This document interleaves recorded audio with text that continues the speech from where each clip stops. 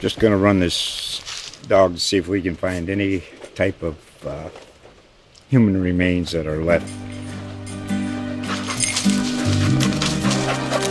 Listen to Where Secrets Go to Die, The Disappearance of Derek Hennigan. From the Detroit Free Press, a new podcast set in the woods of Michigan's Upper Peninsula. Available on Apple, Spotify, Freep.com, or wherever you get your podcasts. A 43-year-old DeBary woman was killed Wednesday night when she turned left from West Highbanks Road onto South Shell Road in DeBary.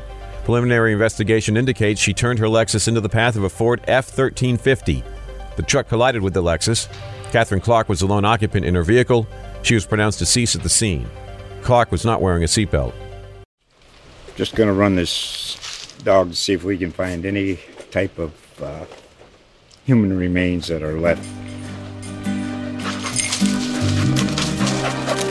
Listen to Where Secrets Go to Die, The Disappearance of Derek Hennigan. From the Detroit Free Press, a new podcast set in the woods of Michigan's Upper Peninsula. Available on Apple, Spotify, Freep.com, or wherever you get your podcasts.